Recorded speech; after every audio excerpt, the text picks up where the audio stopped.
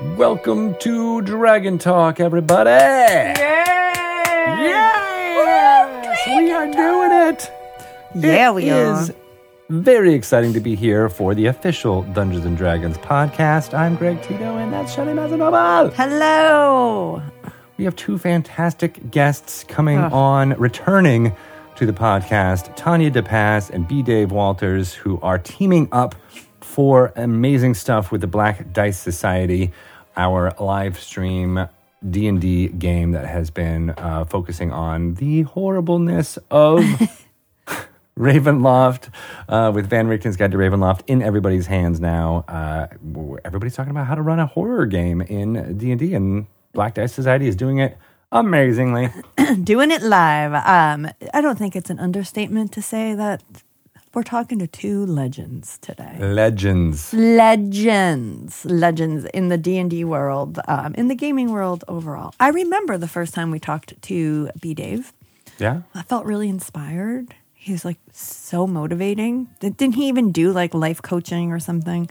It feels like he is a very zen individual. Yeah, like he can just pump you up. Exactly. So, yes. And Tanya, of course, is just a force to be reckoned with and has done a ton of wonderful, positive things for the gaming community overall. So, yeah. How Rivals cool of Waterdeep is is continuing on, right? They're on their 10th season. She's playing in as well as Black Dice Society, and all the amazing stuff she's doing on Twitch, raising money for good causes and great content throughout.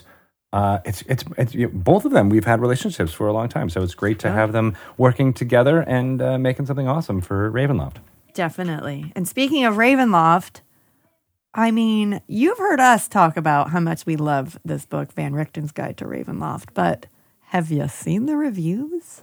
They are amazing. Oh my God. Charlie Hall over at Polygon, once again showing all the hard work that went into making this book from the D&D team that you've been hearing from, here on this podcast, as well as the contributors, just really paying off. People are into it.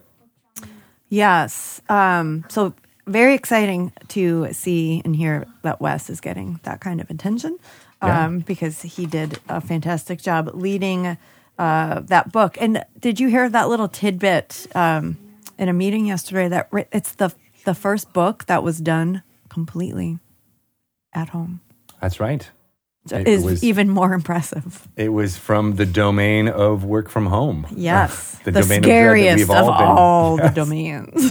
We have been trapped in the mists. The work from for home. more than a year. And it is, that is an interesting fact. And the fact that it is being so well received despite being worked on solely from home is just a testament to how great this team is. Yes, and it makes me kind of, I don't know, feel bad, but to think like in like the throes of like the early work from home and the early parts of the pandemic when nobody really knew what was going on, and all of these people were like forced to work with like horror and horrible things, and maybe that's why it came out so well, because they were the bleed, the concept of bleed.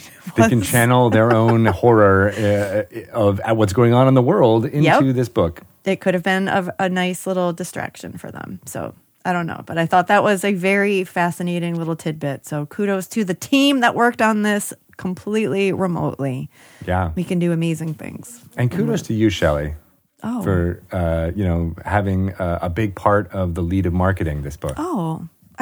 Thank you, Greg. And kudos to you for being the communications manager and actually helping to spread the word about this great book, and really making sure that all of our fantastic media partners had gotten copies and knew about this product early on so they could form those really wonderful reviews.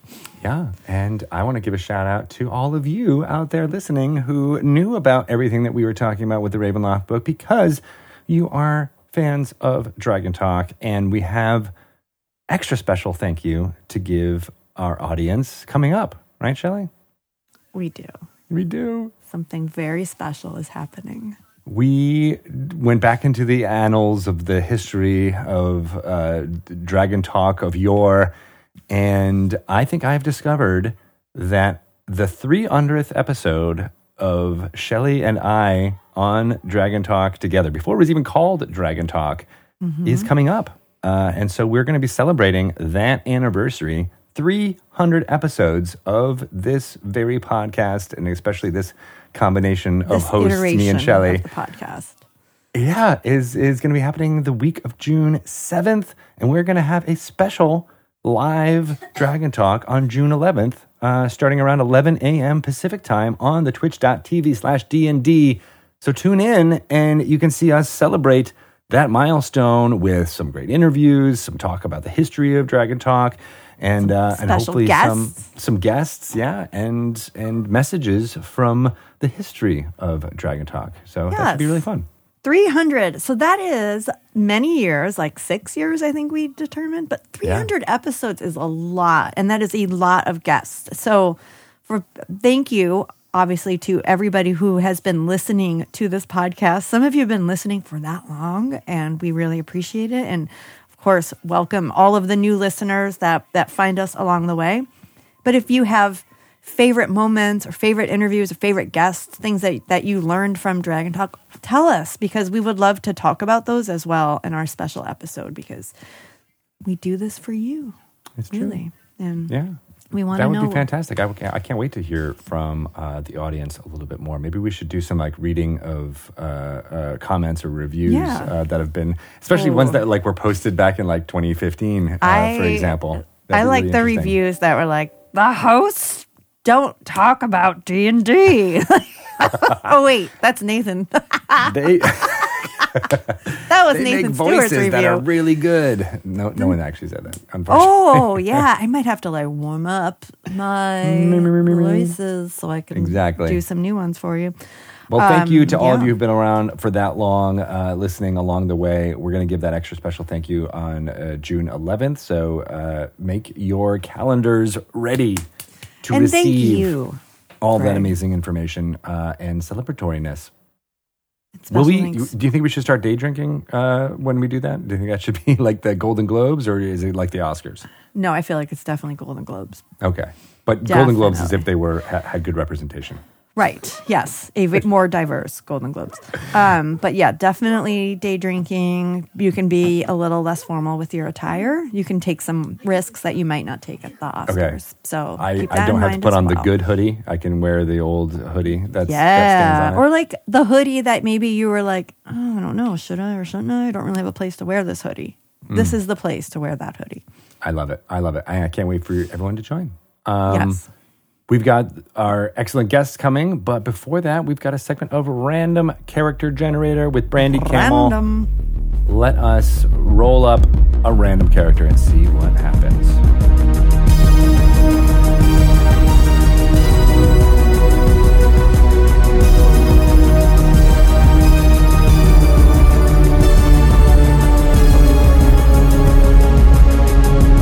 Welcome to another Random Character Generator. I am Greg Tito, and I am joined by Brandy Camel. Hi, Brandy. Hey, Greg. How you doing today? Very excited to be back with you, where we, in this segment, press the randomize character button on D&D Beyond for a level 3 D&D character, and we see what pops out, and we create a backstory around our character. And for this, I'm very excited because we haven't done it in a couple of months, and I want to press this button. You ready? Yeah, definitely. Let's do it. All right.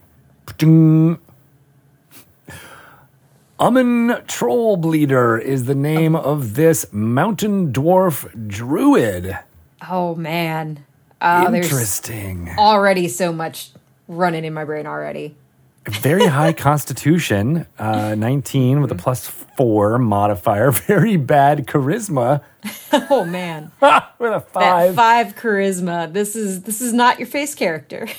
No, this is not.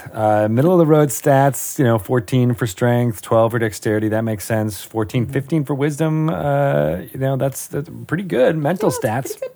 That's pretty solid. This is a very well-rounded character, just at a very high level. Yeah. And a dwarf druid you don't see very often. No, definitely not. I mean, you can think of the one in Forgotten Realms with Pykel, but that's the only one I can think of. So Yes, and as a background, Uman Trollbleeder is a Rakdos cultist. oh man, all right. So this already puts us in Ravnica. Yeah. So this is a Ravnica character, which is kind of interesting. Rakdos is an interesting choice for a druid in particular. Like the Rakdos cult is very brutal, is very like body modification driven. Right. Which you could honestly kind of twist a druid down that that dark side of things and with that nature. So I think it works. I think this could work. There's also like a showman quality to Rakdos, right? Whether it's in the Magic the Gathering universe, it's demons, but in D&D terms, those are devils, the more lawful evil type of outsiders, as they used to be called in previous editions. That they like to have pain and S&M kind of things as a show. And gosh, yeah, my brain is working hard on trying to see how a dwarven druid might fit into that. What do you think? Oh man, there's a few different ways that you could go down this route. You could go down the idea of twisting nature to your needs for this particular kind of thing. This is probably more likely an evil aligned character, if maybe neutral at best, but is almost certainly your like brutish kind of I am a show of force, I am a show of power, and you can just as easily do that with the power and raw primal nature powers that a druid has. So right, and they have both acrobatics and performance trained. Although even with performance being trained, it's still a -1 on the skill check roll for that. But at least this Uman would be, able to, maybe it's a trapeze artist or something that would be acrobatic in nature as part of the show is possible. Totally. So if you've ever been to like one of those shows where the performers are just really mean to you, that's kind of what I'm imagining so far. Where it's like, yeah, no, I recognize you got some great skills, but you're not taking any compliments. You're not taking any cheers. Right? Okay, and the cantrips here are Guidance, Gust, and Thunderclap, which at least the Gust might make sense for a trapeze artist or someone who is balancing up high to be able to blow themselves back on course, perhaps if they need it or as part of the show. I could definitely see that. I could see that as either spicing up a show or maybe even cushioning their landing if they slip off of something. Right.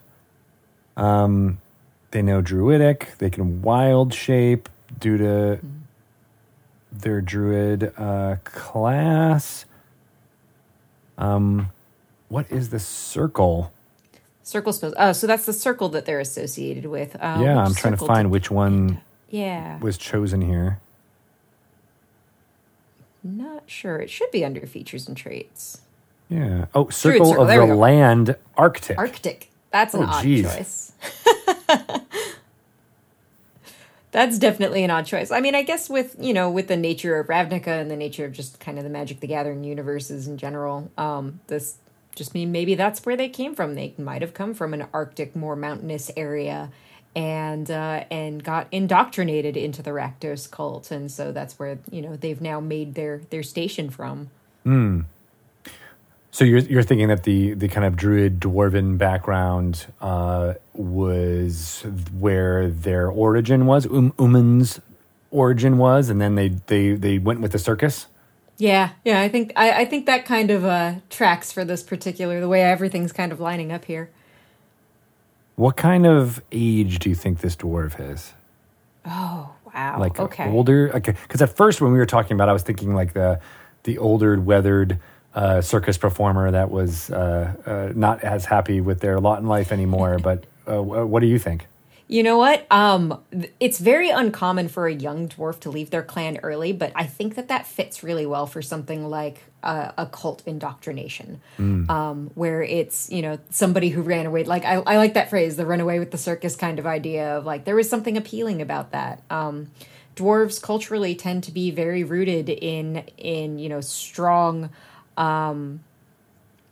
oh God, what's the word for it? I don't know, blank on words today. Yeah, in like clan traditions, they usually have very strong clan traditions that they cling to, and maybe Uman didn't take to those. Maybe that this is their rebellious stage, was to go join the Rakdos cult and run off from their Arctic family. Yeah, and or do you think it was a intentional choice by Uman, troll bleeder, or do you think it was an abduction type of story? Oh, I could go either way, though they have that training in insight, which leads me to believe that I doubt it was a manipulation. I think this is there was something about joining the Rakdos clan that appealed to this character. Yeah. And maybe it was the fact that they had a connection to nature that was attractive to the circus performers. They're like, oh yeah, you can help train our animals. You can even perhaps you turn into one of them with a wild shape in order to perform in that way. And that appeal was just too much for them. Or maybe they just failed their their persuasion, contested persuasion role, and it's like, yeah, sure, I'll join up. I mean, yeah, with that low charisma, they definitely have a disadvantage going into negotiations. Right. High wisdom, so you're right. They should be able to see through everything, but maybe they just went along with the pitch from the circus performers. Mm-hmm. Do you think that the devilish demonic nature has anything to do with this? Could be. Behind Rakdos? Behind Rakdos. I mean, I see the language, I see the abyssal language on their list as well. So, that comes from the Rakdos cultists, so that makes sense. That maybe that is part of what it was. Maybe there was a contract that was signed. Maybe it's a contract that maybe Uman didn't sign the contract and they were sold off via some other person's arrangement. Yeah. Do you think Troll Bleeder is a clan name, or do you think that is a honorific given to Uman only? That's a pretty good Rakdos nickname, to be honest. So I could see that being like an adopted name after having left their clan, and especially if they're trying to leave those strong traditions behind that maybe they're not tied to anymore. Replacing their clan name is a very strong way to do that. Yeah, and Troll Bleeder is such a I don't know. It creates a visual evocative in my name, mind, yeah.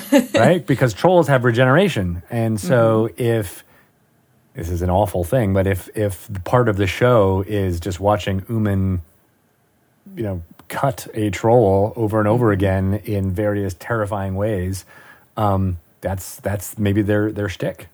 Yeah, that might be part of their act, and it would fit very well with the way the Rakdos represent themselves. So, yeah. Okay, what do you think Uman looks like, and what gender do they identify as? I'm kind of feeling male for this character. Something about the Uman name just reads masculine to me, so I'm going to go with a male character for this one. I think on the younger side. Probably very heavily scarred. I think scarification might be part of their presentation. Someone who, the trolls make me bleed, but I make them bleed more kind of deal. I like that too. Possibly heavily pierced. I could see that, and maybe like a lot of earrings, nose piece, those kinds of things. That makes sense. A lot of leathers and red accents. Mm-hmm. Maybe that's just the Rakdos coming through. All right. What do you think their demeanor is like? What do you think Uman's? How do they portray themselves? Uman doesn't strike me as a nice person. No. I think this is a very gruff exterior kind of person. I don't think he's very caring or sympathetic to others. I think he's there for for his pleasures. He's there for the things that he wants to do. And if you're in his way, that might be a problem for you. Yeah. And yeah, but to train with so many weapons, it's a weird combo between the druid and the dwarf with, battle axe and javelins and quarterstaffs and things like that. But, I feel like that would just all be part of the show, right? Part of the show, for sure. Yeah. Almost like a weapons master in some ways. Mm-hmm. Yeah, especially for going with the idea that, maybe part of their show is this like Fight Club thing with trolls, Yeah. And then the real terrifying thing about all this is that they can use the bagpipes. I love that the bagpipes comes from the Rakdos background, by the way. That by far is my, Rakdos is all about torture, so we're going to go with bagpipes. Providing, background music to other acts when they're not on stage, perhaps. It really sets the mood. Yeah, absolutely.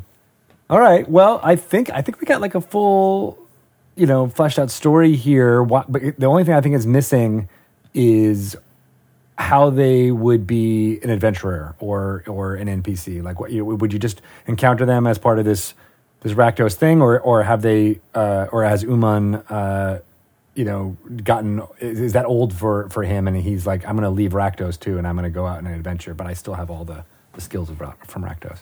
I could see this being a character who gets spun up in like a city style campaign or a traveling campaign, being part of something like a circus or a show or something like that gives you all of the reasons to explore and leave that behind because there's some kind of hook or intrigue that pulls you in another direction. So maybe there's an attack on their show and they want to investigate where that attack come from, who did this to the thing that I care about. Like, this is one of the few things I care about, and I'm going to make something happen as a result of this. So I could definitely see Uman, taking up their skills for the purposes of, I need to protect the thing that I've come to love, in my own twisted Rakdos way. Right. Like, this is the only found family they've ever wanted to be a part of, and someone is going to come out that, well, I'm going to come at you. Yeah, for sure. All right. Well, let me sum all this up. So Uman Trollbleeder is a mountain dwarf from the more Arctic lands, perhaps in Ravnica, but the kind of colder areas. And the Rakdos show came to Uman's homeland, and he immediately thought, that's the clan that I want to choose to be a part of. He renounced his former familial ties and joined the Rakdos cult as his found family, his found clan. He became versed in acrobatics, animal handling, whatever performance he is able to do, despite his low charisma. And as part of this act, he wounded a troll, and that was part of the show, having this kind of sadistic troll bleeding, and he got the nickname Trollbleeder from that, and developed skills with the bagpipes to potentially also help out as terrifying music underlining all the rest of the Rakdos cultists. He is not a very pleasant or happy dwarf. Definitely comes across as angry and upsetting just to be around, completely scarred by his own choosing, perhaps, and pierced, wearing leathers, fitting in with the Rakdos clan as much as possible. And his call to adventure might be that something is threatening this, however terrifying, found family that he has, and he is going off to wreak havoc and/or revenge upon whoever would want to damage the life that he had built for himself. He's relatively young, but sounds not very happy. Mm-hmm. I think that about tracks. All right. What's his voice sound like? What do you want to give me a Uman's voice? Am I going to put you on the spot here? Sure. I mean, Uman, when he bothers to talk, is just a little bit gruff and to the point. That's right. I like Uman. Great. Well, this is a really weird and fascinating character. Low charisma. His constitution will keep him alive despite all of the scars he has upon him. A lot of hit points for a third level character with 30 because of that high constitution. And I would love to see this character as either an NPC that you encounter in Ravnica or in other parts of the multiverse, or as a player character. I could see tapping into the little bit of oddness of this character and having him be a protagonist would be a lot of fun. Yeah.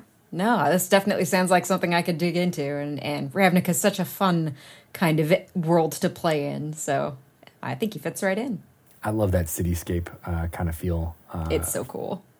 For this. So excellent. You can hopefully play Uman Trollbleeder or use him as an NPC in your games following the link in the show notes here where this character sheet will be available for everyone to check out on D&D Beyond. And thanks, Brandy, for creating Uman with me. Thanks for having me, Greg. This is always a blast. Yeah. How could people ask you any questions about Uman Trollbleeder, or perhaps just ask you to, give an impression of his voice? If you want to find me, the best place to find me is on Twitter at Dainty, DAYNTEE. Awesome. All right. Well, thanks. We'll be back with another segment next week.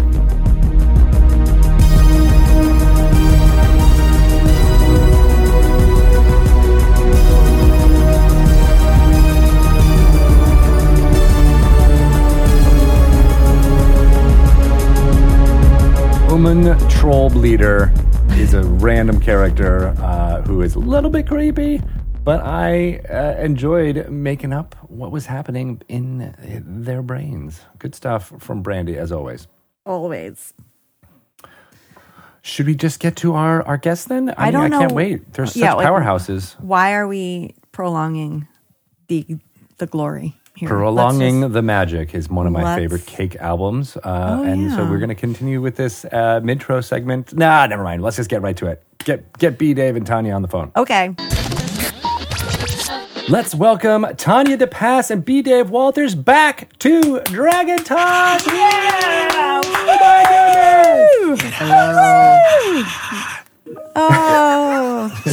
goodness! I just want you to know my dog's tail just started wagging when you were announced. He's appreciate that. A huge fan. You know, I am also a fan of the Shelly Hound. Yes. His name is Puppy. That's it. You let your kids name the dog, didn't you? Clearly someone else's kid named the dog. When we adopted him, that's the name he came with. That's the name he answers to. It totally works though, because whenever people see him on a walk, they always go, "Oh, hi, Puppy," because isn't that how you address all dogs that you don't know? So he thinks like everybody knows me. Everybody knows my name. It's like walking into Cheers. I got people out in these streets. Yeah, no, that's good. It's good for the dog's self-esteem. 100%. Yeah, totally. Yeah. So excited to have both of you back on. You're multiple times for both of you. I think this might be the third appearance for both of you, but not at the same time, right? No, we've never been on together. Yeah, this is at least number 3 for me, which is great. And yes, never been able to be on the same time as Tanya, so it's win-win. You know, I'm leveling up now. I'm like I got into the adventure. Now I'm getting high-level party members with me in the adventure. Yes. And the two of you are working and starring in Black Dice Society, an amazing weekly show that, and you've got it on with the shirt there. Apparel. The seamless product placement where I'm like, oh yes, it's a delightful show. Yes. Mm-hmm. That's awesome. Your mug game is strong, both in the actual physical mugs and your facial expressions. My mug on a mug, and it's my mug on a mug. Yes. Right. Mm-hmm. Mug on a mug. I learned it from you, Greg Tito. I learned it from you. Always be branding. Merchandising. Always be putting your mug on a mug. Mm-hmm. Yeah. So Black Dice Society's been on the D&D Twitch channel for the last 6 weeks, I think, right? This is, as of the time of this recording, episode 8 is tomorrow. Yeah, wow. So 2 Time months. Flies. Getting people excited about all the horror storytelling in Van Richten's Guide to Ravenloft, which is out now. People are able to play and do it now. But you guys got to show off some of the amazing horrific content within that, right? That is true. Oh, yeah. That is true. I would like to say one thing before we dive too deeply into this, because this is also a special occasion. This is 3 years to the day when I met Tanya. 3 years to the day when I met Shelly in person, and you as well in person, Greg. We talked before that. Stream of Many Eyes 3 years ago was going on. Is that true? This would have been day 2 of it. Like yesterday was. Yesterday was day 1. This would have been day 2 because all of the pictures are coming up of like 3 years ago, and it was Jim Zub's birthday yesterday because he played Minsk that day. Right. So, and he shaved his head. I remember he really went in for the bit. Yep, he shaved his head for it. That is true. Yep. So that's all. Yeah, it's a special occasion. So literally started from the bottom. Now we're here. Aww, I love that so amazing. Much. Yeah, and that's true. That's when Rivals of Waterdeep first debuted on the D&D stage there. And you, Dave, you were on the off the table section, which we called it with Ivan Van Norman and Kate Welch and so many other awesome folks. Yep, and we did. And I DM'd a game there. Yeah, and we did all that stuff. So yeah, that was all true. So this is the part in the conversation where I would be remiss if I didn't say none of this would have happened without Greg Tito. Shout out to my homie Greg Tito for bringing us in that day, making all that possible, making all this other stuff possible. All goes on your tab, sir. All goes on your tab. And Rivals, and bring me on Dragon Talk to begin with, and get me back into D&D. Honestly, yeah. Oh, you got you back into D&D. Talked about Dragon Age and all that fun stuff. Yeah. And I think you were reluctant to come on too, because you're like, nah, I don't know about this D&D thing. Well, it was like, do I want to like be the nerdy, like do the nerdy thing, and are people gonna like nerd check me? And then I've told this story before that I didn't realize it was like the official D&D podcast until like. Do you think it was just like Greg, just like, hey, I got this? I thought it was just Greg, like he was. I knew he worked for Wizards. And I was like, oh, this is really cool. We get to talk D&D, and, I get to learn more about Greg. And then it was like, oh, it's the For Really Real D&D podcast. And then I was like, well, we're here now. So, but yes, Greg set me back on the path to rolling D20s and got me all the books. Because I think 5th edition had just come out when I was on the show the first time. It was new, right? Yeah, it was, or I think maybe even Curse of Strahd had just come out too. Like it was that spring of 2016 or 2015. Yeah, it was early on in the 5th edition cycle.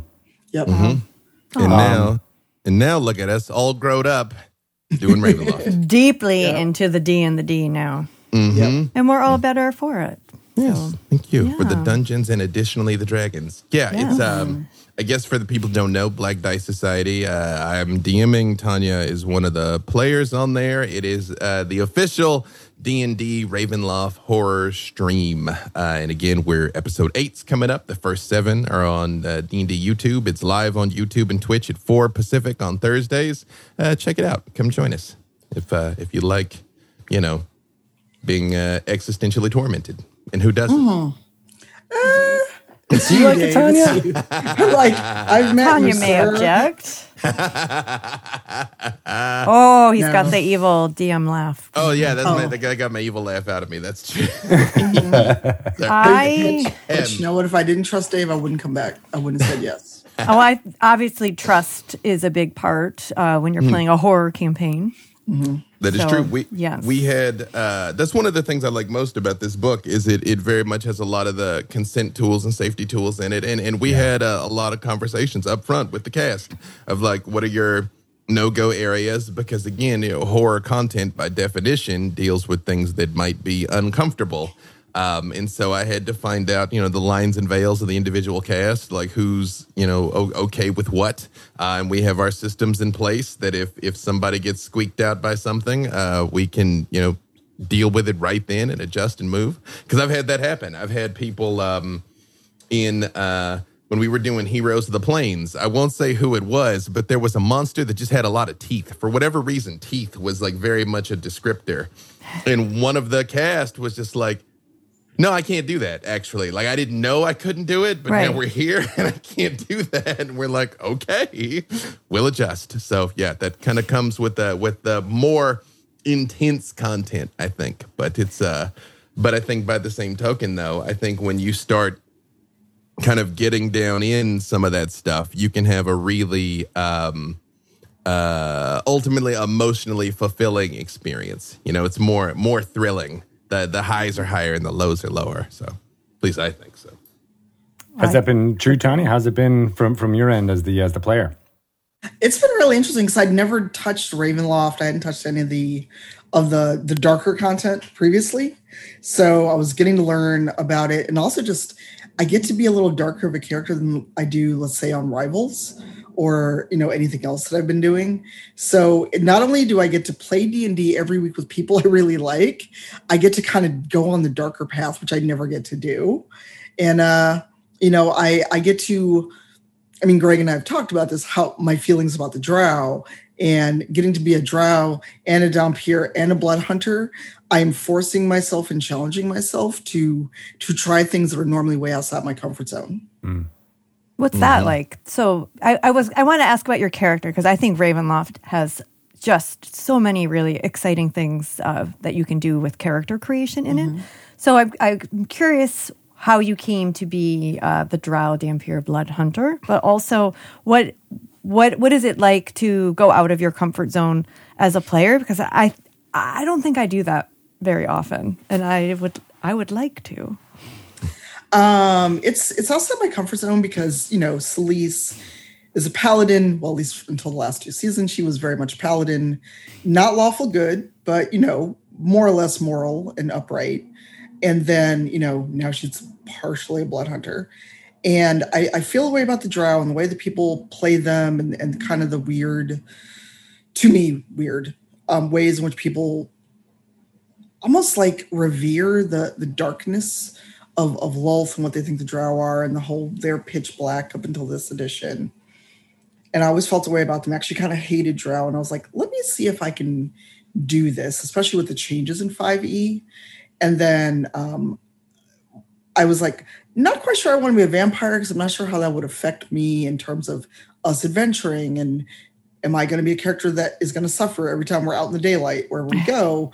So Dhampir was a good kind of, I still have these otherworldly powers, but I'm not truly undead. I'm kind of undead. And then I just really like the Blood Hunter class. It lets me kind of play around with blood magic, but in the service of, at least for me, the neutral or neutral good. So it's like I just get to basically flip Celise over and see what's under the rock and go for it. I like that idea of under the rock. Yeah, it's like, oh, there's dark crawly things. Yeah. Okay, cool. That's what we're doing today. I've been fortunate enough to be doing this now long enough that I've played so many things that it's my guiding principles now are kind of what haven't I done. In a lot of times, you know, the next big character is the direct opposite of the previous character. Like when I created Freely originally, which is my character that I play on Heroes of the Plains and my most popular D&D character, you know, we were still neck deep in LA by night. Mm-hmm. So Freely was expressly created to be not Victor, expressly. Like that's why he's small. He's that's why I played one of the small folk. Int is his dump stat. He's not a planner. He's not a thinker. He's a halfling of action. He just straightforward and just does what he thinks is right. Because all of those things are what Victor isn't. Because when I noticed certain through lines kept coming up in every character, like they ended up being like the talky party face person. That would be the like I won't necessarily shoot first, but I will shoot last type thing. And I realized a lot of those things were the parts of me that I was unintentionally bringing to every character. So then it became a conscious effort to play something other than that, you know, to get outside your comfort zone. That's amazing. You know, thinking about how both of you have been doing this for a long time, you know, 3-4 years at this point. You know, you're mentioning Victor was the Vampire the Masquerade character, and Celise from Rivals of Waterdeep, and then having this cast come together from different parts of the D&D fandom. They've also have their own experiences and done things like this. So how has that changed with all that experience, the production of something like this, because it's not live, right? You guys, it is live. It's live. No, we're live. No, we're live. My bad. We taped some epilogue content that is pre-taped, but the show you see at 4:00 is happening before you. Yeah. Yes, but how has that informed this new iteration so that all that experience of doing this for so many years? Like, I feel like you've got the veterans doing this, and that elevates it. 100%. One quick thing before I go on too far. Rivals of Waterdeep Sunday mornings on D&D Twitch. We didn't say that straight up. Season 10, it's live now. You know, always depend on Dave to get the. I know. I was just like, I was going to get there. Always be Brandon. You know, yeah. That's Victor right there. That's Victor talking. I think that's the part that's me. That's in all of them. Yeah. No, I was very fortunate. Everybody I wanted for the show all said yes. It was a miracle that 4:00 Thursday is literally the only time out of the 7-day week that we're all available. Getting everybody together for other stuff has proven nearly impossible. So it was just meant to be. That's the Dark Lord of D&D. It was. It was. The dark powers maneuvering us into position. You know? When WotC approached me about doing this, because we'd been in talks about doing something else after Dark and Wish ended, and I'd put a couple of ideas out to them, and they came back to me with like, well, word is you play and run a little bit of Vampire. How about Ravenloft? And I was like, okay. And got off the phone, and the first call I made was to Mark Meer. I called him right then because like Ravenloft is his jam. Like he loves Ravenloft. And then it was just shotgun. I'd basically like mass texted everybody that day, and I had the whole cast locked down within like an hour or two. Wow. And we were in production for a long time. We started talking it through in like December, and we went up in April. We went up in April, didn't we? That 8 weeks? Yeah. April 1st, not an April Fool's joke. It was because we kept having to tell people this isn't a joke. We're really doing this. Yeah, Thursday, April 1st. You're right. Yeah.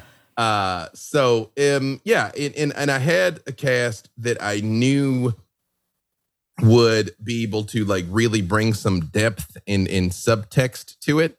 And I just tried to pound from the beginning that this isn't going to be like most D&D streams, where for the most part, you know, D&D has a presumption of success. If you come around the corner and you see an ogre, you can take the ogre for the most part. You know, I mean, the dice might betray you, but you're confronted with enemies that are always punching in your weight class.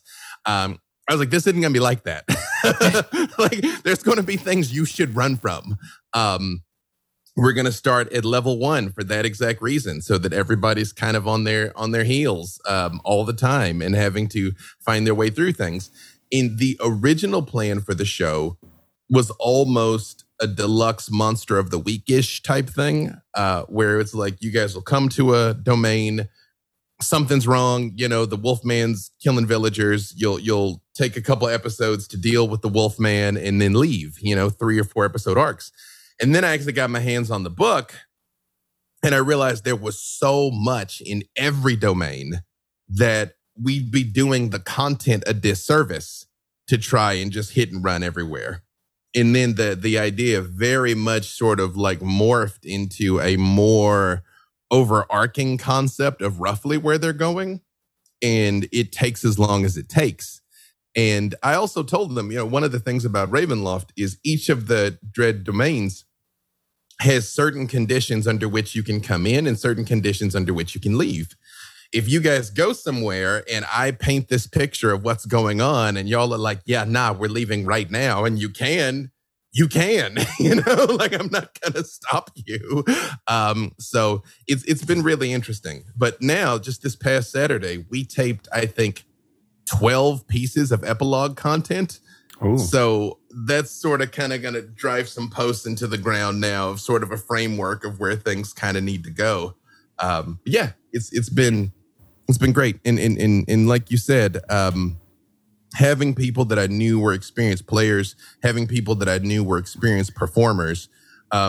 Once everybody got the tone that basically was be terrible because the Mist don't trap good people, everything else fell into place. Wait, tell me about the Mist doesn't trap good people? Is this a fact that I've always missed? Oh, well, no pun intended. Curse Strahd, you can get kind of swept away and you like do what you do and got to get out of there. But I mean, for the most part, if the miss beckon, you kind of deserve to be there. I'm a bad person. Yeah. I mean, Fen has some things that haven't come up yet, or things that I want to do that, as of yet haven't come up. But even just the introduction, because the fun thing we did, if you're not caught up on Black Dice Society, but Dave ran with it, sparked it, and then I ran with it, that my character and Isolde, who is a canon character, were together. We didn't plan it at all. It just was like in the moment, the way that we were interacting as him as Isolde and me as Fen, and we just ran with it. And everybody's like, "Did you plan that?" We're like, "Nope."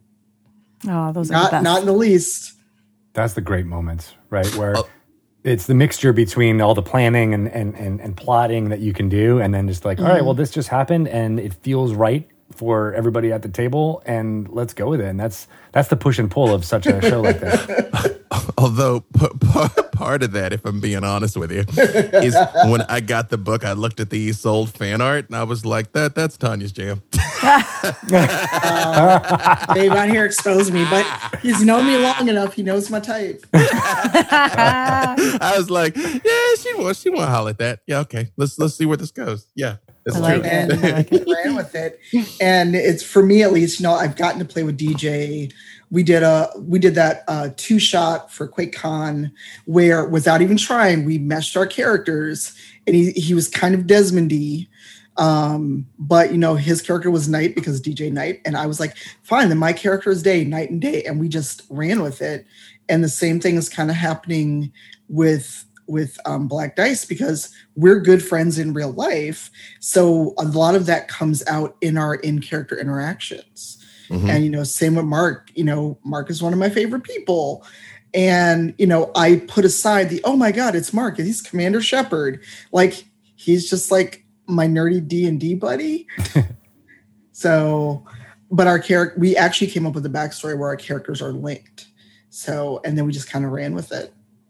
Super fun. So, Tanya, question for you, because you've been now you've known a lot of the people that you're in the group with. Dave, you had a method to your madness for putting this group together. But have you played D&D with these people before, Tanya? And like, what is it like to just step into this new group, completely new setting, and like you're saying, totally different than what you do with Rivals?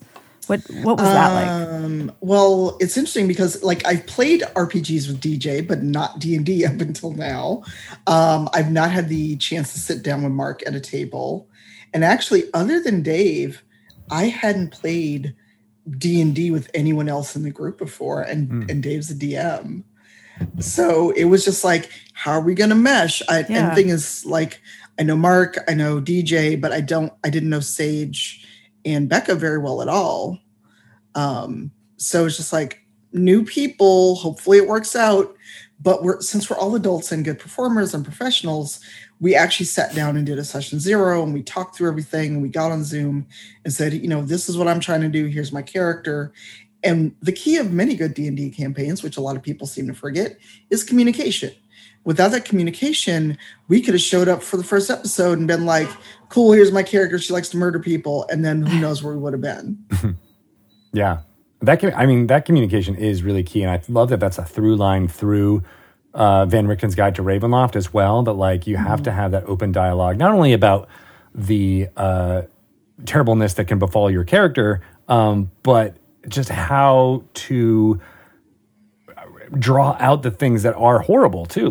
There needs to be, you can't just be like, oh, I'm murdering things and that's horror. You have to find some way the things that are not necessarily scary to the audience or to the players, but something that that people are going to be uncomfortable with, but not too uncomfortable with.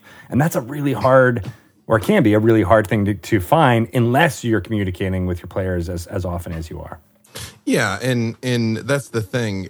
Horror, ironically enough, requires a sense of safety. Yeah. You know, like you have to feel okay to sort of let yourself go and explore some things and experience some things. Because if you're too caught up in your own head or too guarded, you can't experience the emotional vulnerability that makes the medium work. Yeah. And you can only have that when you know that everyone at the table is coming from a place of good intentions, that everyone is trying to set everyone else up for success. And yeah, we're telling a twisty, terrible story, but we're telling a twisty, terrible story together. And it's funny. I wish a lot of times people could see the our Zoom chat, because it's nothing but check-ins. That's all the Zoom chat is. Especially like when they bicker with each other. It's like, oh my God, I love you. Are you okay? Like that's what's going by. Like on the screen, like you're not the boss of me, and then like, oh my God, I love you. You know? Just kidding. Yeah, right. Okay, hearts. Yeah, but that's important, you know, because it's bleed is real, you know. Can you talk a little bit about that? Because I know what that means, but I know a lot of people, that's a new term for them. Sure. So that is extremely important for this book and for this show in particular. Sure. Yeah. You hear it referred to as bleed or character bleed, where it's just the things that are happening to your character start to affect your real human emotions. When ideally those things are connected, of course, but they're relatively siloed. You know, like somebody being mad at my character doesn't mean they're mad at me. But that can be difficult to parse sometimes, especially, over Zoom, when you're not necessarily there in the room to feel someone's energy is challenging. It's a time right now when everyone is still kind of existentially, emotionally exhausted. So we're all a little worn when we clock in, just because the world is right now, due to motions broadly at everything. And then, you sit down to do something that's fun, and then, your character loses an arm. Or the group yells at you for making a mistake or something, and it's easy to have your human people feelings, be agitated by that. And that's why check-ins are powerful, to make sure that that's not what's happening, to give proper reassurance.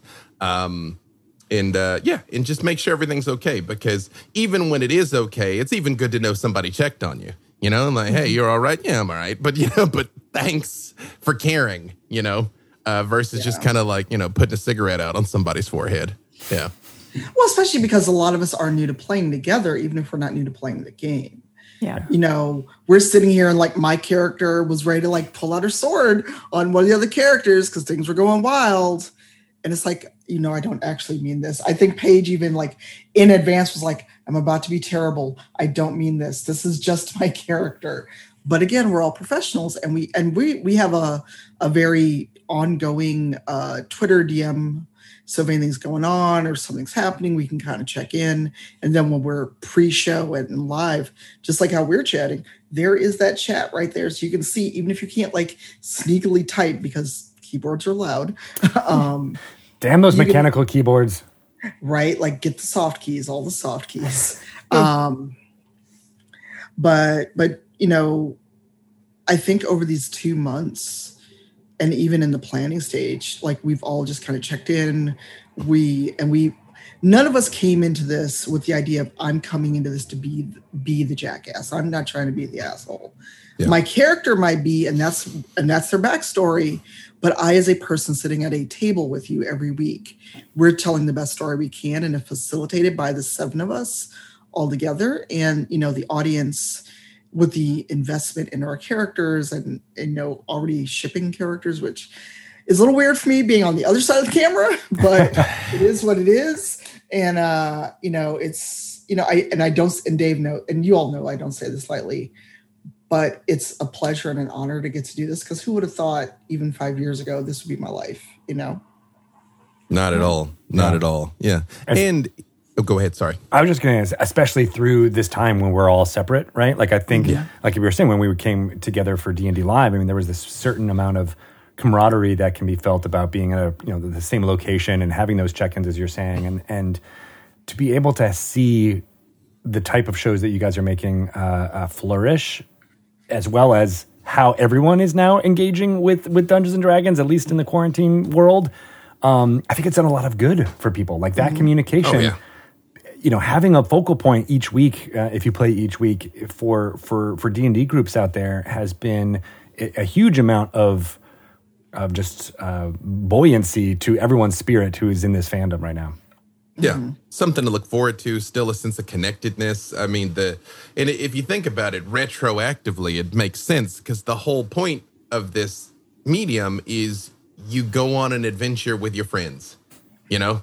It's always been in your head. It's just before now, we were all kind of in the room together in our heads. Now it's like, okay, we're a little further away, but it's still that feeling of, you know, going on a trip with your friends. Yeah. And sometimes you need the artifice of like, well, we're playing this game, we're doing a story together, but it's not really even about that. It's about, I mean, the way I'm hearing about you guys communicate with each other and checking in and making feel like everyone's okay. Gosh, I mean, that's what's great about people in general, right? That's all relationships out there. That's true. That is true. And it's like, the more I hear people talk about employing safety tools in their games and all the check-ins, it's like, gosh, we should really be doing more of that in our real life too. But we seem like we take care of each other better in like the confines of role-playing games sometimes. But, how often do you really check in with, you might think like, oh, I should text this person. And then you forget over the course of your day or something. But it's always top of mind, especially in a campaign like what you're doing here.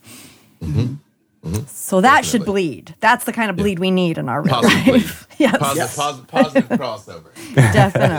Definitely. Question: Did you do character creation together, or did you come to that session 0 with your characters already created? And I asked just because I imagine again, Ravenloft gives you lots of good tools for our backstory, even just those lineages alone. It's like, how did you become this reborn character? They all came up with I'll let Tanya speak to her experience, of course. But I will say the only person I made any request of was Mark, because I was like, the group probably needs a cleric. You should come to Ravenloft with a cleric. Everyone else, I was like, do literally whatever. And a lot of them were like, well, but if they're playing a sorcerer, I don't want to play a sorcerer. I was like, you guys can play 6 sorcerers. Like, it's not whatever you want to do, because hopefully this is going to be something we do for some time. These are, you're going to live in these character skins for a while. So it needs to be the thing that you feel like you can embody and get lost in.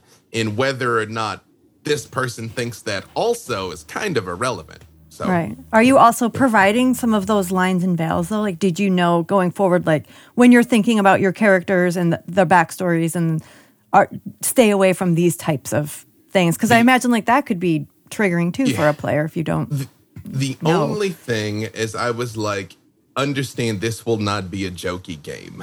Okay. This is not the dad joke, that's what she said game. Because mistimed humor dissipates tension, and tension is vital to horror.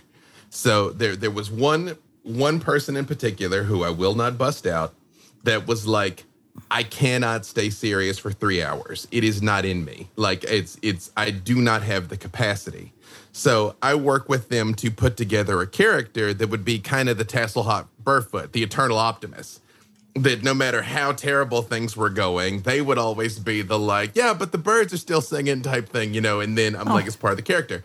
But then we got there, day 1 hits, and that is not at all how the character showed up, which it happens. It's happened to me too, where you're like, I know exactly who this person is, and I'm talking, and that is not what I just said, and now there's something else, I had a whole accent planned, and that's out the door. Yeah, that's all not a thing anymore. Yeah, so, but beyond, I guess, those kind of 2 things, asking Mark to at least take some ranks in cleric, and the others be like, not be silly. Everything else was on the table. And the character concepts that you see, like Nora came up with the idea of a character that kept dying and kept coming back and didn't understand it before she knew what Reborn were. Oh, wow. That was just the idea she had. And I was like, do I have a lineage for you? Oh, that's so cool. Yeah. So, but I'll let Tanya talk about Finn. Yeah. Yeah, it's just I wanted something different. Like I said, I wanted to kind of challenge myself. by getting into a drow, by getting into a blood hunter. Sorry, oh god, that was gonna be such a terrible pun. I was gonna say get a taste for a blood hunter. I was like, oh, that's so bad. But with what I had already done with Celise, but she still has some ranks in paladin, fallen paladin as it is. But I want to be just straight up blood hunter. Oh, you hurt me, I'm going to use your own body against you. And I was like, here's my idea. How does this work? Because my only confusion pre-seeing the book was, is Dhampir a race? Is it a lineage? Is it a condition? Because I wasn't sure if I picked Dhampir over vampire. Like, if I'm a vampire, is that my race? But now we know Dhampir is a lineage. So I'm still a drow, but I have the lineage of being a Dhampir. So now with the book out and D&D Beyond updated, I'm like, oh, okay, now it's finally clicking. Before it was all kind of, what does UA stand for? I always forget. Unearthed Arcana. Oh, yeah. Thank you. I always look at it and it never sticks in my brain. United Artists also. That's true. Those United Artists were there with my character. But it never sticks. But I had UA stuff until D&D Beyond was updated. And it was like, does this work? Is it putting too much like dark viscous liquid in the pot, basically, of like tar, black ink, licorice, or does it work? And, I have this character that I've given this backstory. She still has her family, sort of, kind of. And, there's room for her to have a struggle. There's room for her to grow. But it's not so rigid of, I'm a Dhampir, I must bite people. I really don't have to. I just want to because I'm just fun. It's right. It's like I have no reason to actually feed on people, but it's like this dude's annoying me. I'm just going to feed on him. Why not? But yeah, it was you can fun. only do in a Ravenloft game. Yes, I mean, because Dave came up with like the Germanic nudist that we ran into in the forest. Ja, alltså people del Monster, ja, sehr gut, ja. Yeah, the Monster, and he was annoying me so much, and I was like, and then things happened, and that wasn't an option. I was like, but he's right there. He's all sun-kissed skin and everything. I could like have a little nibble, and then I just didn't get a chance to have a snack, as it were.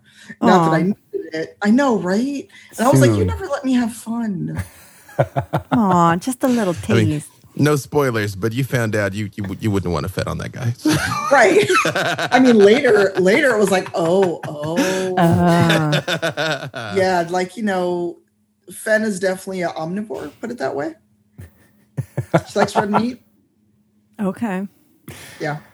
And the difference too, I mean, even Rivals is set up in seasons, right? Where you have, here's someone who's going to dungeon master a story that will have a beginning and a middle and an end. There's an overarching story. And you, Dave, I guess some of your experience has been in more shorter, contained. Dark and Wish was like that, as well as some of your other projects. What's it like working with something that has no end, right? Like have like you can have arcs and things fall and change, but this is something that will continue, hopefully, for as long as there's horrible stories to tell with this group. Yeah, we are WotC's first ongoing stream that doesn't have any set season breaks. If the gods are kind, we'll keep going. Nothing can say that we don't get the call tomorrow that they're like, yeah, you don't get any more money, and then we're done. But theoretically, we're not going to do that. That's crazy. It's ongoing. Got to keep that tension. That's what we keep me on the edge of my seat too. Yeah, it's definitely a bit of a double-edged sword because kind of my style is I just hurl sticks of dynamite and watch what happens. That's just what I like to do, and so I've put a lot of long-term payoff hooks in the story that I'm like, also those things now have to pay off. And like, based on just what the epilogues we shot in the things that we've already introduced, I have at least the rough beats of the narrative through the end of October, at least. Of like, at least they're going to go this place and then this place and then this place. And, I estimate it'll take 2 to 3 episodes, but you never know. Because when we did a Dark and Wish, I thought when they went to Skullport and were dealing with the Mind Flayers, I literally thought that would take 3 episodes and it ended up taking the entire season. because it was interesting and it wasn't worth rushing, you know? So it's like, well, let's just see where this goes. So I think a pet peeve of mine that I've experienced is oftentimes when you have an ongoing show, it's easy to waste a lot of time. Like, you know, we're going to spend 3 hours talking to the shopkeep. And I don't mean like a planned obligatory shopping episode. I mean, stuff just takes too long. So I try to still like keep it moving because, yeah, we got a lot of episodes, but I'm trying to be respectful of everyone's time, the time of the people at the table, the time of the people that are stopping to watch. And that's something there was an article that came out that was 13 reasons why you should be watching the Black Dice Society. And one of them was there's no fluff, that it's like it's moving. And I'm like, perfect, because I try to give the character, like, since we have time, I try and give like the characters time for like Finn and Desmond to have a moment. And if it's, 15 minutes of the two of you interacting, but it's good, let's do it. We got the time for that. And I'll try to set them up in the sense that I'll let them know that I'm like, all right, this episode is going to be more story driven because next episode is going to be more fighty. So if there's like stuff that you want to get out that's like personal stuff, you should probably try and do it this week because next week you're kind of not going to get to that kind of thing. That makes a lot of sense. Yeah. And that's the difference. I mean, that's something we talk about often, which is the difference between a performed show with people watching and your home game, right? Because a home game, you can waste 3 sessions shopping and, as long as everyone's having a good time, who cares? The pizza came, we're just going to stop for 3 hours. Oh, we never got to finish that session. It doesn't matter. But with something like this, where you have the buy-in, people's schedules are cleared as well as viewers, I think it's really important to have that snappiness. But that's also going to be hard. And maybe I'll throw this to you, Tanya. That's got to be hard when you're like, but I have more I want to do and say, but Dave is trying to keep it moving, and you have to kind of internalize and not. I mean, that's probably a check-in moment more than anything else, right? Of like, can I get to this later? It can be, but I think so far we are, going into 8 episodes, we've hit our rhythm. I think of in this moment we're in a short rest, we're in a long rest. And, the way that Dave shifts between, okay, you like Finn and Desmond, you've taken up watch together and you've got this time. Do you want to do something? Or it's like, no, I'm going to sleep. Or, have this really sweet moment of, Finn was terrified, but she didn't want to admit it in front of anyone else. And we have that moment. For me, it's not so hard as a player. At least there's not been a moment yet where it's like, oh no, I really, really want to do this thing.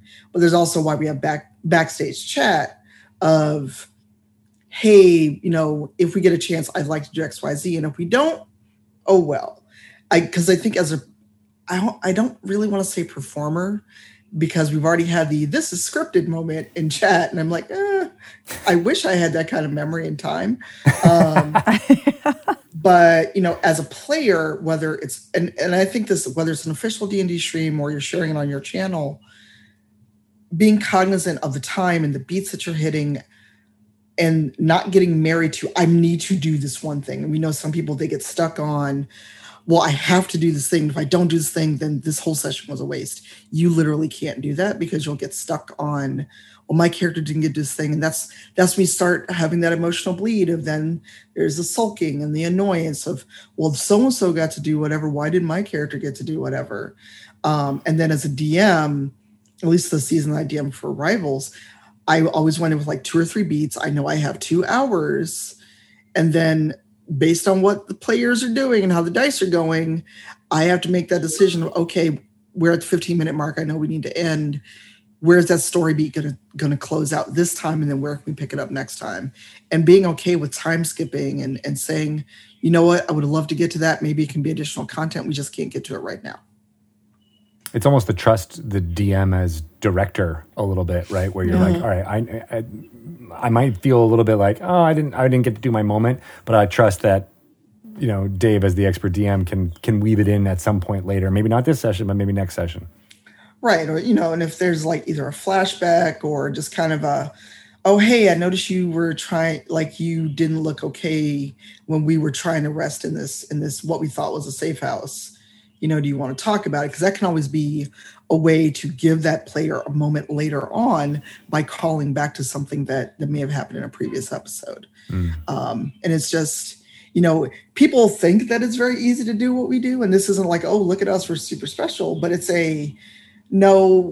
being on and on stage, the equivalent of doing that on Twitch and YouTube, is you're not just playing the game. It's not like we're just sitting around on Zoom and chit-chatting, and if somebody wanders off for 20 minutes, it's no big deal. It's you got to hit story beats. And the cold hard facts is there's a contract and there's money on the line if we're going to be mercenary about it. And, so you got to be good. Well, you got to be good, but also respectful of the fact that you're in a social contract, which you're in a literal contract to other people. So if I don't bring my A game, I'm doing a disservice, not just to myself, because I'm not doing the best I can do for the people that are tuning in, but for the people that are trusting me at the table, and Dave is our GM, to bring a good story and a good experience for those 3 hours every week. Yeah. That's a lot of trust on both sides. Yeah. Well, I remember once, this might seem an odd example, but it always stuck with me. When Vince McMahon, who owns the WWE, which was still the WWF even then, bought his main rival, WCW, people were like, well, you don't have any competition now. It's like, what are you going to do? And he's like, oh, we still have competition. Literally everything else a person can do. Right. Reading a book, going for a walk, going to the movies, talking to their family, we're competing with reality. So we still have to have something that makes people stop what they're doing and take this journey with us. And I always try to stay cognizant of that. Try not to waste anybody's time. Life lessons from Vince McMahon. I didn't think we would have Vinnie this Mac, conversation. Yeah, definitely. Not a place I thought we'd go. I know, right? And yet. There you go. But it's a blessing to get to do this stuff. It's great to get to play these games, to be a part of these communities. Again, shout out to Greg Tito for literally making it possible. Greggy! You guys have done so. Like I said, I bump it up, and then you guys have been spiking it for 3 years at this point, right? Like, I think you've got it here. This is all you. And I love that, too, that you are also in collaborating on this. You're also collaborating together on creating RPG content, right? Which just went live last week. Yes. The Kickstarter for Into the Motherlands is live now. Check it out. It's an original sci-fi Afro-futuristic TTRPG that we're putting together. It was Tanya was the creative director. I'm the lead developer of the game. It's a great time. If you follow us on Twitter, I'm sure you've seen a number of tweets. Yeah. I think a little discombobulated might be, at least for me. Dave's like, yeah, we got this. And I'm sitting here like... Stares. Turns out Dave was right. Dave was very right. The internet was like, we got you. Yeah. Yeah. Yep. Do you think that playing together, as in RPGs has helped make you good collaborators on a professional level? Oh, absolutely. Yeah. Well, because you learn how to communicate with people. Yeah. And everybody's got a different thing. There's some people that you just come straight over the plate. Like, that's how I want it. Like, I'm just give it to me. Say what you have to say. Other people, you have to really soft sell it because they might be sensitive to criticism. Other people believe they're fantastic. Like, we had one collaborator on the project that almost everybody we brought on got it immediately because we knew they were all pros. And one person just kept coming back with it, just stuff that just didn't fit. Like, we're in 5-part harmony here. And, you're yodeling. We're like, no, just come over here. And that one person just never got their head around it, Yeah. And then there was a time that we just kind of had to talk and be like, well, maybe they're just not coming back for round 2. And that's fine. That happens. And that's a hard skill to learn as a project manager, just being like, hey, look, this isn't necessarily... a besmirch of your talent or anything, or the things you're bringing to it. It's just not the right fit for this band that we put together. Yeah. And communicating that in a way that doesn't feel like you're fired is tough. And I think the skill of dungeon mastering and having some of the bad news that you give to people on a weekly basis probably helps in that regard. Yep. Yep. Yeah. And I honed mine working in higher ed for 16 years. Yeah. Getting to talk to professors who have tenure and think nothing can ever touch them has taught me a lot of skills. Oh, I bet. And I also kept a bottle of whiskey at my desk. We called the drawer at 4. It wasn't just me, y'all. Don't think I was just being an alkie. I knew people. It's crazy to think about teachers in high school who like literally had their drawers filled with cigarettes and things like that. Was a different time. Yeah. I will say every collaboration's different, and a lot of the gaming collaborations I've been a part of have actually been very frustrating because a lot of times it's not clear what you're being asked to do. And you can waste weeks, literally weeks of time and come back with something. And it's like, oh, this isn't quite what we wanted. And it's like, yeah, but this is literally what you asked for. So when that happens, that's frustrating. So it's good to kind of be on the other side of the equation to be able to be like, no, this is what we want. But also because this is something completely new, we don't necessarily have, 20 or 30 years of brand identity that we're beholden to.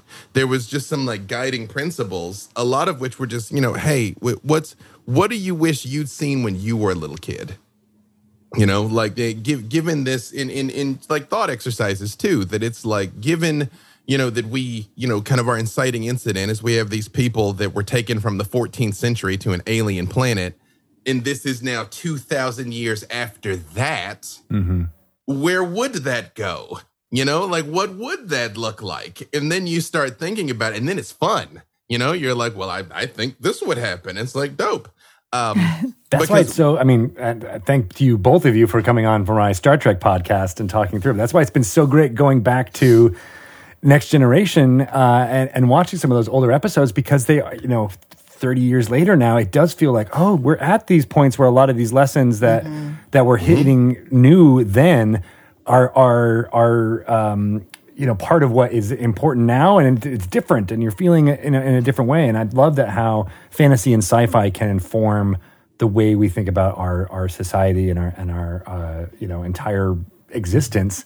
And it's something that is a super difficult thing to encapsulate, because you're like, why is this little game that we're playing on a weekly basis about horror? What does this mean for the world? But it does have impact to the audience, and to even just the two of you talking. It feels like it's enriched your relationships and your lives. You're still making a statement, and for my money, artists shape society as much as anyone. Like, it's no coincidence that the little boys and little girls that grew up reading Jules Verne about going to the moon went to the moon. It's no coincidence that the little boys and little girls that grew up watching Star Trek, now we literally have replicators. We literally have data pads, faster than light travel. It's actually starting to seem more reasonable, these ideas that were just planted in our minds at such a young age are coming to fruition from people that grew up dreaming about them as real. Don't get me wrong. Hopefully the dread domains are not real. I have no interest in going into the myths. No. A lot of fantasy stuff, I'd be like, yeah, okay, I'd go there. No, miss me with the myths, though. Yeah, missed me. As Shelley said. Yeah. No, but in terms of creating our own worlds, but also, Dave and I both have had a chance to work with WotC, Rivals, Dark and Wish, Black Dice Society, all the stuff that we're doing, but also getting a chance to kind of help and inform, seeing things in a better way, and realizing that representation is important. Yeah. And, what we're co-creating along with the rest of the team. Because let's be real honest here. If this was just me, this game wouldn't exist. If there was not a team, none of this would be happening. I know my own strengths and weaknesses. But it's just the idea that we're being trusted by all of these people every week, and the team that we're working with, to bring them something new. And we have the keys to the kingdom. We can do whatever we want. Within reason, it has to make sense, but there's no one going, well, no, that doesn't work that way. That's not what you can do. We can go, but we're in charge. And fools really try it, by the way. We've had people be like, that's not a thing. And it's like, no, we literally dictate what it are and are not things. Right. Literally. Mm-hmm. You know, like if we're like, all these people have chlorophyll in their skin and don't have to eat food because they can, metabolize sunshine. It is that way because we said it is, which is simultaneously liberating. But, you also have to be careful because, things like power creep and game balance and all of that stuff does matter too. How do these things coexist in harmony with one another? But yeah, it's a fun process. Just the idea that we get to do this, not just for fun as a career, is mind-blowing. Like Tanya said, even 5 years ago, definitely 10 years ago, if you were like, do you know that you could play D&D professionally? I'd be like, no. And do you know you'll get to? And people will watch you? Yeah, people will watch you do it. Like, what? Yeah. Yeah. I came up, during the Satanic Panic. I came up when it was geek stuff. You were just a nerd if you were into this. And the idea that, now it's okay, that not only is it okay, it's actually cool. I'm like, all right, great. Yeah. And the two of you are on the front lines of making that feel cool for so many people, right? I think that's really important. You mentioned the representation, Tanya. That I feel like has opened doors for so many people to be like, oh, it's all right for a 12-year-old or a 10-year-old who sees the D&D manuals and we're like, well, there's people like me who play this and I watch them and I emulate them and I want to do that. But you're right, it is such a new thing, and I want to ask you this kind of as the future-looking question here at the end of this interview. There was all that talk about the film school nerds in the 60s and 70s who came up learning about cinema and taking this internal thoughts that they all had and then, kind of revitalizing what the film industry did in the 70s and 60s. What is it going to be like in 10 years, 15 years, 20 years for this type of D&D, TRPG live stream shows? What are the people who are kids now watching Black Dice Society? What are they going to be making in 10, 15 years? And how will it evolve? I think they're just going to blow us out of the water. There's going to be, knock on all the wood that we're no longer in a Pan Dulce, that, people are going to be kickstarting, setting up their own studios and creating their own content and doing all this stuff. And they'll be the young 20-somethings coming in and doing these amazing shows. And, hopefully we can finally, wedge out the people like, I've been playing D&D for 30 years. And if you don't play advanced D&D, you're doing it wrong. Hopefully those people will be long gone, if not out of the hobby.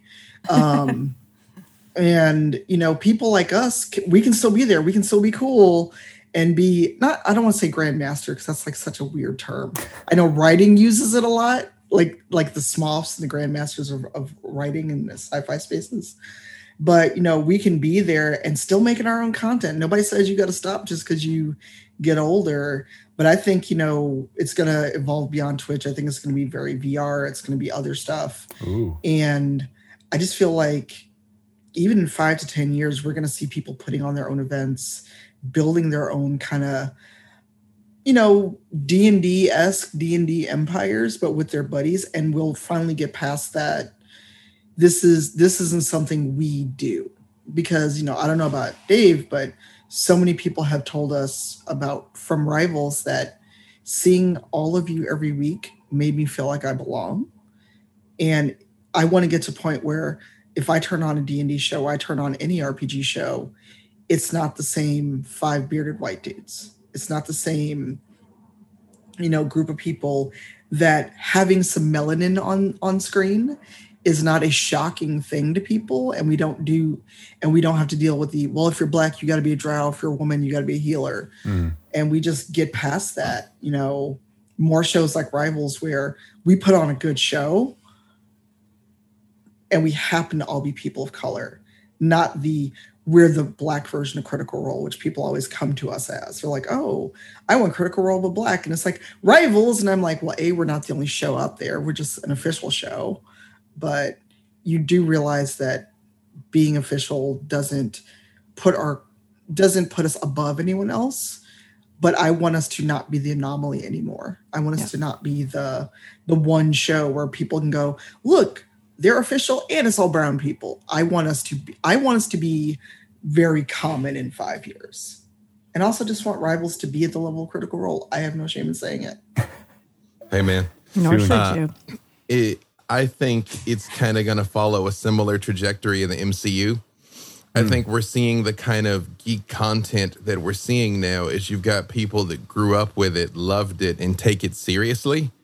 And so there's people that will only have ever known this as a fun thing that was free from stigma from the beginning and were free to act on that and create from that place. And it's true. In 10 to 15 years, I intend to still very much still be in the game. if I haven't been swept away into the mist. And yeah, I'm just looking forward to it. And I think every time we go out there, we show every little kid anywhere, and even some people that aren't so kids anymore, that they can do this. You know, like if you want to play. If you want to stream. It can be done. You know, get your friends together, start. You'll suck at it, get better. And that's it. Wash, rinse, repeat. Yeah. Mm-hmm. That's good advice for all creative endeavors out there, but especially this one, for sure. Mm-hmm. Yep. And don't think that you've got to be like a teenager to start, because I got no shame in saying it. I didn't start this till I was in my 40s. I was a full-grown adult when I started. I've been playing D&D for 30 years, but everything I've done that you know me for was after I was 39 years old. Yeah. There's been a lot of that all going the good around on the stuff Twitters. happens. Right. Mm-hmm. Mm-hmm. Yeah, man. Yeah. I don't. This might spoil things, but I'm just very curious, Dave. Are you going to tinker around with creating your own domain? Perhaps. Okay. That ball is already rolling for eagle-eyed observers of the show. Oh, okay. Mm-hmm. Excellent. Well, we can't wait for more of that horrifulness to horrifulness. That's a word. Yeah. Co-signed. You said it on the internet. It's canon. It's real. It's real now. Mm-hmm. You guys are amazing, both of you. It's so great to have you collaborating together on Black Dice Society and Into the Motherlands and all of this amazing stuff. You said it already at the beginning, Dave, but what's the best way for people to watch Black Dice Society, get in, as well as follow you? And then we'll go to you, Tanya. Thursdays, 4 p.m. Pacific on D&D, Twitch, and YouTube. And all the episodes are up on YouTube and as podcasts, wherever you get your podcast content. Also, we have a Patreon, Black Dice Society Patreon, where we've done bonus episodes, bonus content, all sorts of dope stuff. And I'm at B. Dave Walters. Follow me there to find all the stuff that I'm up to. I don't expect you to keep up with it. I barely can, and I'm there for all of it. All right, what about you, Tanya? I'm Cypher of Tier everywhere on the internet. So other than finding me with B-Dave on the Black Dice Society on Thursdays, you can find me on Sundays, 10 a.m. Pacific, 12 p.m. Central for Rivals of Waterdeep. This is our 10th season.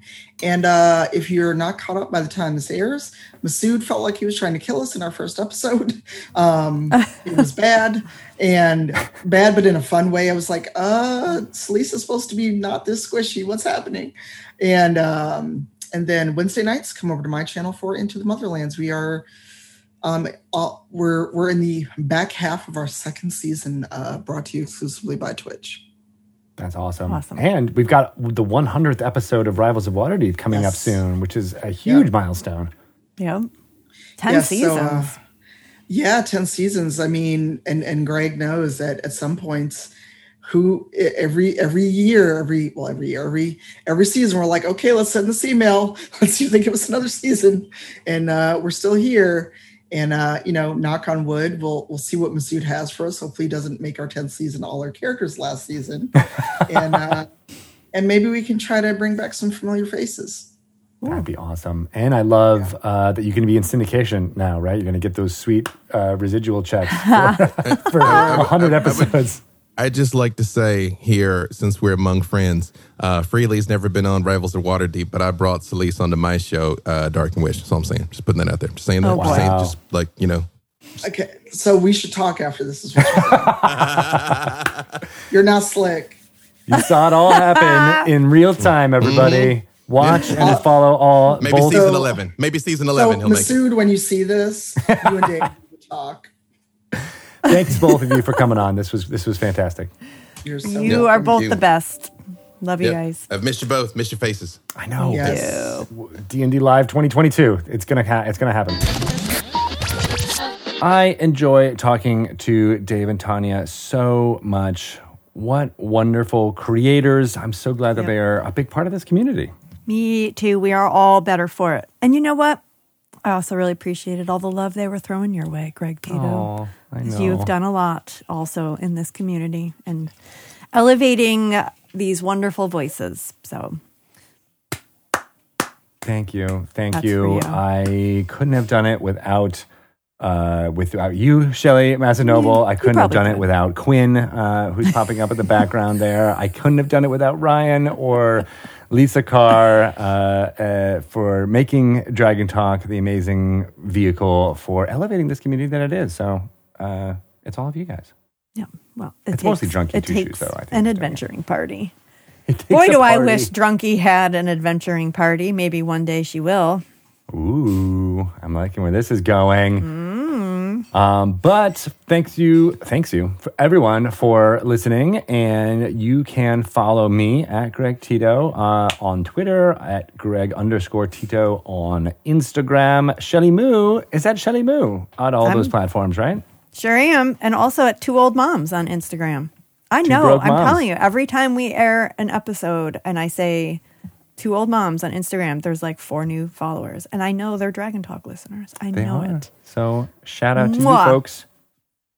Re-Engage is about to enter its 2nd season. So go ahead and follow exciting. Re-Engage TNG, where we're talking about Star Trek The Next Generation from folks who were old enough to be kids watching that series. So it's tons of fun. Also, if you want to find out more about Dungeons & Dragons, go to dungeonsanddragons.com. Find out all about the new products that are coming. Read some of the wonderfulness around Van Richten's Guide to Ravenloft. Watch some of the videos that we have been producing around it, including interviews with the lead designer, Wes Schneider, the art director, Kate Irwin. Some great fun stuff for you to peruse and perhaps pick up when you're playing your horror campaign using Van Richten's Guide to Ravenloft. New articles coming from Dragon Plus very soon about some awesomeness, including things all about Drizzt, which is a fantastic little bit about Drizzt Do'Urden from our friend Bob Salvatore.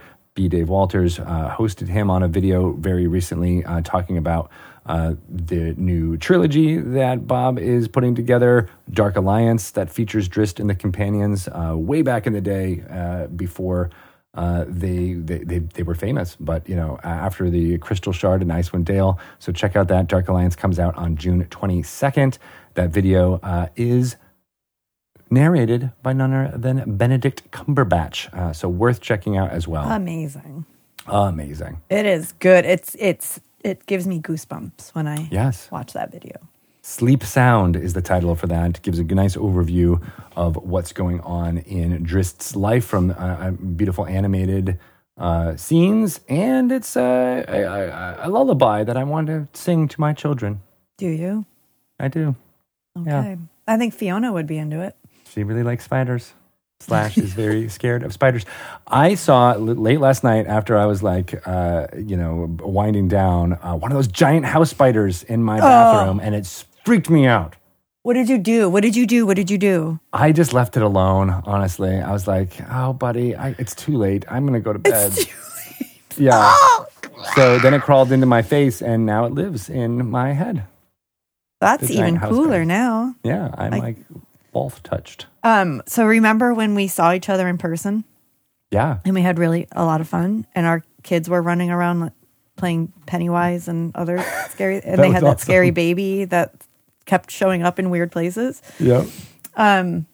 So Quinn had a hard time going to sleep that night. He was really? He goes, I had a lot of fun, but I think Fiona and I might have went too far. And then he passed out. He was totally fine. But he did say we have to watch Zootopia tonight because he was very upset that we pulled him out of your house halfway through the movie. But it was 11 o'clock at night. Yeah. So clearly we were all starved for some social interaction, but it was very nice to have a fully vaccinated hangout. I really enjoyed it. And we got to do it again, yeah, so that he can finish watching Zootopia. So and they can continue their scary little Ravenloft world that they've created.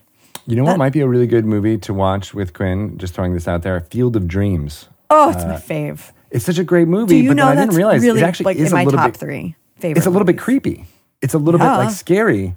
And I didn't really kind of grasp that until the girls were like, "Oh, that's weird. Why is he there? Because there's He's ghosts And then I'm in like, the corn. Yeah. My favorite line is when Kevin Costner goes, "You are guests in my corn."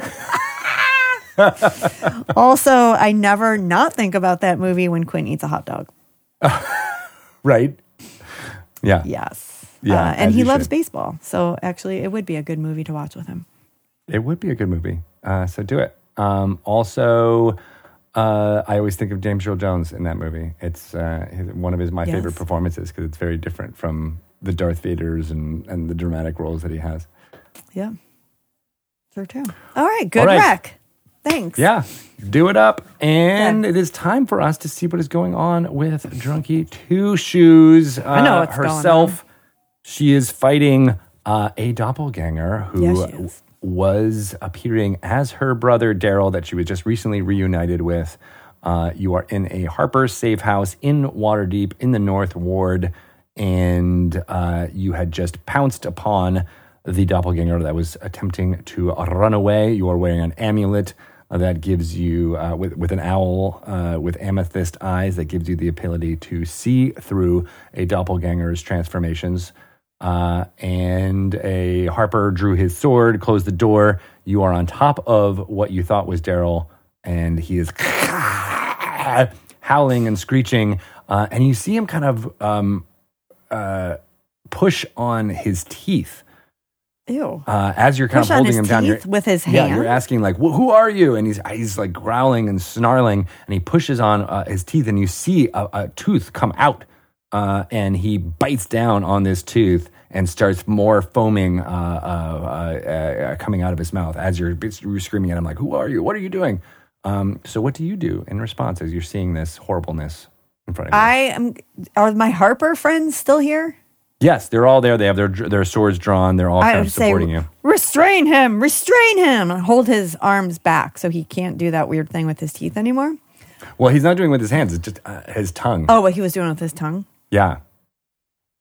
And then I asked one of the Harpers, what the hell is he doing? What's the teeth thing? I have no idea. What is that? Oh, okay. So I still have my dagger to his throat? Yes. Okay. And I'm like, who are you? Who are you? Where's my brother? You'll never find out from me. Oh my God, he's not just going to die, is he? He dies. What do we do with a dead doppelganger? He's just dead. Like, does he turn to... Is he like a body? Like an actual physical... it was in the shape of Daryl, even though he was screeching, and you could see that it was not Daryl. But then his form resorts back into what a doppelganger would look like, with awful skin, just eyeballs, and he is very quickly inert. No heartbeat or anything in front of you, and he falls down limp in your arms as you're still restraining him, and your dagger is at his neck. God damn it. I can't use insight to get any sort of knowledge about the teeth thing and the... I don't know what to do now with a dead doppelganger. Roll me a nature roll if you want to find out Oh, great. anything about that. Okay. Oh, 17 without 17. a bonus. You believe that there was a very powerful poison trapped in a capsule in his teeth, and that you deduce from that roll that he must have had orders that if he was captured to end its life before any other magical means could be used to deduce its intentions here. In the Okay. I know he's dead, but I'm going to punch him in the face anyway. Okay, so you take really a big good. swing at it, and you got like foam, saliva all over your the fur on your hand, and the Harpers looking down at you are almost more horrified by your action. Whatever, guys. It's deceased. There's no way you can get more information, but perhaps there's a cleric nearby who can cast a Speak with Dead spell. Oh. Well, would he speak with me while he's dead if he wouldn't speak with me while he's alive? Well, there's only one way to find out. Well, let's go find a... Okay. Quick, let's lift the body and come with me. Fine, I'm already covered in his guts and saliva anyway. Okay, great. So yeah, you sling him over your shoulder and you guys are off to hopefully the nearest temple where you might be able to learn more. I am really glad I found these Harpers because Drunky doesn't really know a lot of that she could have went to a cleric too. Yeah. And the Harper fighter who closed the door and was basically helping you out here, he introduces you himself. He says, my name is Samson. Hi, Samson. Who are you? My name is Drunky. I'm going to do an insight check on him real quick just because I don't trust anybody I just want to do anymore. an insight check. Yeah, I don't trust anyone. I don't trust anyone. I only got an 8. I'm just really... he seems, he's clean shaven. He's got scale armor on, well portioned, or well kept weaponry. He is looking at you with a look of horror / helpfulness, and he seems sincere to you. Okay, thanks, right. Samson.